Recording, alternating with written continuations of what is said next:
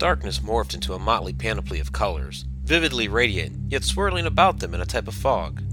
When the fog lifted, the colors had settled into their new surroundings, which greatly resembled their old surroundings, except the building interior had grown even more broken and decrepit. Part of the ceiling had collapsed in the corner where the shadow had first been seen, and the wooden floor had grown spongy underfoot. Elise was dazed and baffled. What the hell was that?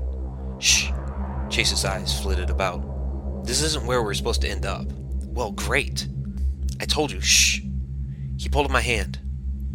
A deep groan reverberated throughout the core of the structure, shaking crumbling plaster from the walls and buckling the floorboards beneath them. The door behind Elise blew open just as her world went dark once again. This time, when the color settled, they emerged in some sort of archaic den. Dusty wooden bookshelves bulging with tattered tomes lined the walls, flanking a solitary oak desk upon which stood mountains of yellowed papers and a single burning oil lamp. The mist in the air hung upon them like an old wool blanket, heavy and thick, but not mildewy like the room they had just left. Or was this the room they had just left? Elise spun about and absorbed the design of the structure. It was roughly the same size and shape. The window on the far wall of the room in which she had met Chase Michael DeBarlow also sat in roughly the same spot, gazing out upon the backyard of the property, and the floorboards were eerily reminiscent of those she had just witnessed buckling. The door behind her, which had just blown open, stood there still ajar, although far less weathered. Elise wrested free from Chase's grip. What the hell's going on, and where are we? Chase smirked. From the look on your face, I think you've already worked that out, but don't want to admit it. Admit what? Look around and tell me. Elise opened her mouth to speak, but a scratchy male voice called out from beyond the door. You there! Stop dawdling about, come into the parlor. Who is that? Do you want to ask questions all day, or do you want some answers? Chase gestured toward the door. Let's venture in so you can meet Cornelius Bones. Elise passed through the doorway first, followed by Chase, whose eyes scanned their surroundings. The parlor seemed to be a cozier version of the den. Bookshelves stood against the far wall to their left, and small tables were scattered about, stacked with either books or papers. Moth-eaten drapery fell down over two windows that otherwise stared out upon the front yard of the house, and blackened paintings of long-lost countrysides adorned their walls.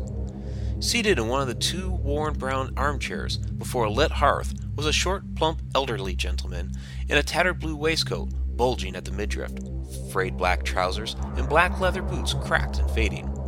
His wispy white hair fell down nearly to his shoulders, and he donned a pair of wire-rimmed spectacles. On the floor near his feet were the dark brown-red remnants of a bloodied handprint. He stood when they entered and addressed the pair. Oh, hello, Elise. Chase. Always a pleasure, of course.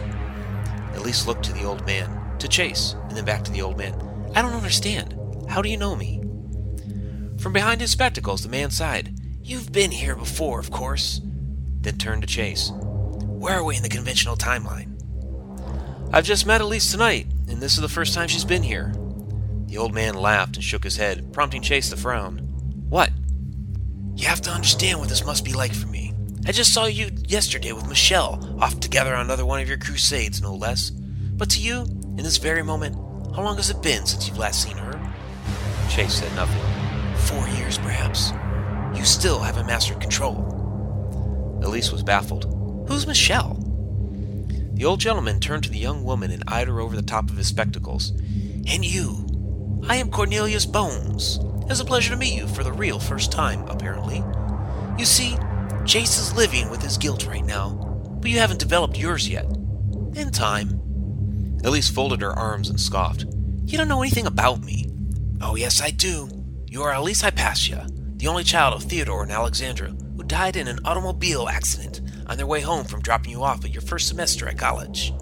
You tried to go back, but it didn't last as you kept seeing visions of them whether you were awake or asleep.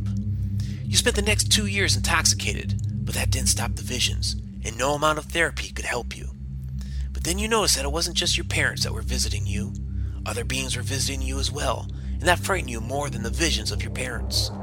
There's a quality about yourself, however, that trumps your fear, something innate within you that has ultimately brought you to us. That is your curiosity. You've been searching for years, and my friend here, Chase Michael DeBarlow, is the last in a long line of people from which you've sought answers. Elise stepped back, mouth agape. How did you know all of that? I know it from a conversation that you and I have already had, But for you, we've not yet had it. Funny. I wonder if there's any point to us having that conversation now. It's so hard to keep up with paradoxes, you know. And if you know that about my parents, then why would you think I have no guilt? Of course I have guilt over that. Anyone could plainly see. Cornelius stepped forward, invading the invisible box around Elise that she had cordoned off as her personal space. He'd done it so quickly that she hadn't had time to step back, and within inches of her, with a cold, blue, ice-piercing stare, he whispered through gritted teeth, "You haven't harbored any real guilt until you're holding the bloodied corpse of the one you've loved as no other in your arms, knowing that cause of their death is your fault, and your fault alone. Your parents' deaths were the fault of a drunk driver, not your choice of university. But I'm telling you now that you will be back in this parlor one day with blood on your hands." He sighed and pointed across the room. "That dark handprint on the floor near my chair is yours, my dear." Elise pulled away, tears welling in her eyes from the memory of her parents, eyes that darted to the spot on the floor where the remnants of the dark handprint lay. She pushed past the old man, dropped to her knees, and hesitantly pressed out her left hand across the print. It was a perfect match. "The blood from the other hand ruined a shirt that I've since thrown out. Now, would you like some tea?" Elise stood and collected herself, then spun away from the print of her hand on the floor. "This is supposed to be 1876, right? How could you possibly know what an automobile is? And Chase, what the hell do you keep looking for?"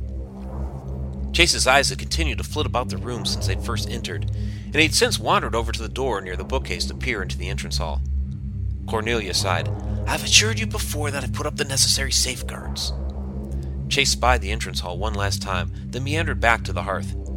"You can never be too sure, and we can't lose you." "One day you're going to lose me, my friend, but you will always find a way back." Elise's head was swirling, but she'd picked up on the implied connotation. "Are we in some sort of danger?" Cornelius explained. "They're drawn to the energy we emit. The dark shadows you see are any number of different entities, some worse than others, some not even terrible at all, truth be known. But there are some that are extremely malevolent, evil beings that wish to do you harm and drain you of your life's energy. Chase can see them too, although not quite as well as you. Has he told you?" "He told me about when this really began for him, about being tied in a chair, and then about his friend Marcus and the balls of light." "Then he has only really just begun." Cornelius sat back down. "Do tell her the next part of your tale. It will help her begin to understand your vigilance." Chase scoffed. "My vigilance? As if I'm Batman. I wear a fedora, Cornelius, not a mask." "Very well, then." He gestured to the second armchair in the room, but Elise did not take it. I followed the balls of light that had raced away from Marcus's body, through the entrance hall and into the dining room, where I found the bodies of Hal and Andrea Holden, the husband and wife founders of Society of the Haunted. I tried to call the police with my cell phone, but it was no use. It was dead. I was contemplating multiple homicide, maybe some sort of recompense for the case which originally brought us together, when I heard a commotion outside. Sirens and screams filled the air, and Chase raced outside just in time to catch a glimpse of two police squad cars hurtling down the street. Front doors of the neighboring houses blew open, and people poured out into the road, running off after them. Something seemed to be chasing them, but Chase could not tell what. What the hell? From behind the short hedgerow that lined the sidewalk in front of the house across the street from where Chase stood, he recognized a familiar tuft of blonde hair peering out. Claire? He raced across the street and crouched down beside the young woman, who trembled at his touch when he placed a hand upon her shoulder. She didn't meet his gaze, and instead continued to peer out from the top of the short hedge. Her whole body suddenly began shaking, as if she just grabbed a live electrical wire. "I've never felt this kind of energy before." Claire Waterhouse was a 24-year-old budding psychic medium still coming into her own. With long, wavy blonde hair, sparkling green eyes, and the fair, innocent complexion of the girl next door, she could have been quite popular when she'd gone to school. However, the other children didn't understand her abilities, believing she was some sort of freak, and relentlessly teased her by calling her the Claire Witch Project. Now, she was experiencing something truly freakish, and very, very real. Chase wrapped an arm around her to calm her down. "What are you talking about?" Claire pointed a nervous finger over the hedge, toward the intersection just another house away. "It's trying to drain her." There at the street corner, underneath the yellow glow of the street lamp, Michelle Wu, Society of the Haunted's case manager, was wrestling something dark and large upon her back. Chase squinted in a vain attempt to make out any detail, but the darkness twisted and contorted as the Chinese-American woman writhed about, clutching at her neck. She shrilled out in agony, adding to the cacophony of cries and screams of the scene. Another squad car scorched by, but did not stop to help the woman, and, instead, careened into a mailbox 3 houses past the intersection, then sped off into the dark, chaotic night. Chase leaped over the bushes and raced to help her without a second thought. There was no making sense of the situation. The bodies he had found, the orbs of light he had seen speeding through the air, the chaos in the streets, and, of course, that vision of being tied in a chair. What had that voice told him? The words didn't seem to matter at this moment, as he was about to throw his body at the mass of black and swirling smoke. But in the last step before he reached the two, he finally saw what had a hold of Michelle. From underneath the hood of its long, black cloak, he glimpsed a set of eyes blacker than death, save for the small bands of red that encircled their irises, and the palest skin he had ever seen, milkier than the whitest ivory. Protruding forth from thin purple-blue lips were a set of razor-sharp fangs that he could have sworn he had seen buried into Michelle just a split second earlier, but he saw no blood. Instead, what he saw of Michelle were dull, sunken eyes encircled by gray ash growing darker by the heartbeat. She was still writhing about, but her knees buckled as her breathing became more labored. Shocked beyond belief, Chase was paralyzed to the sidewalk beside Michelle and gazed up into the fiery eyes from hell as the creature rose up and loomed over both of them.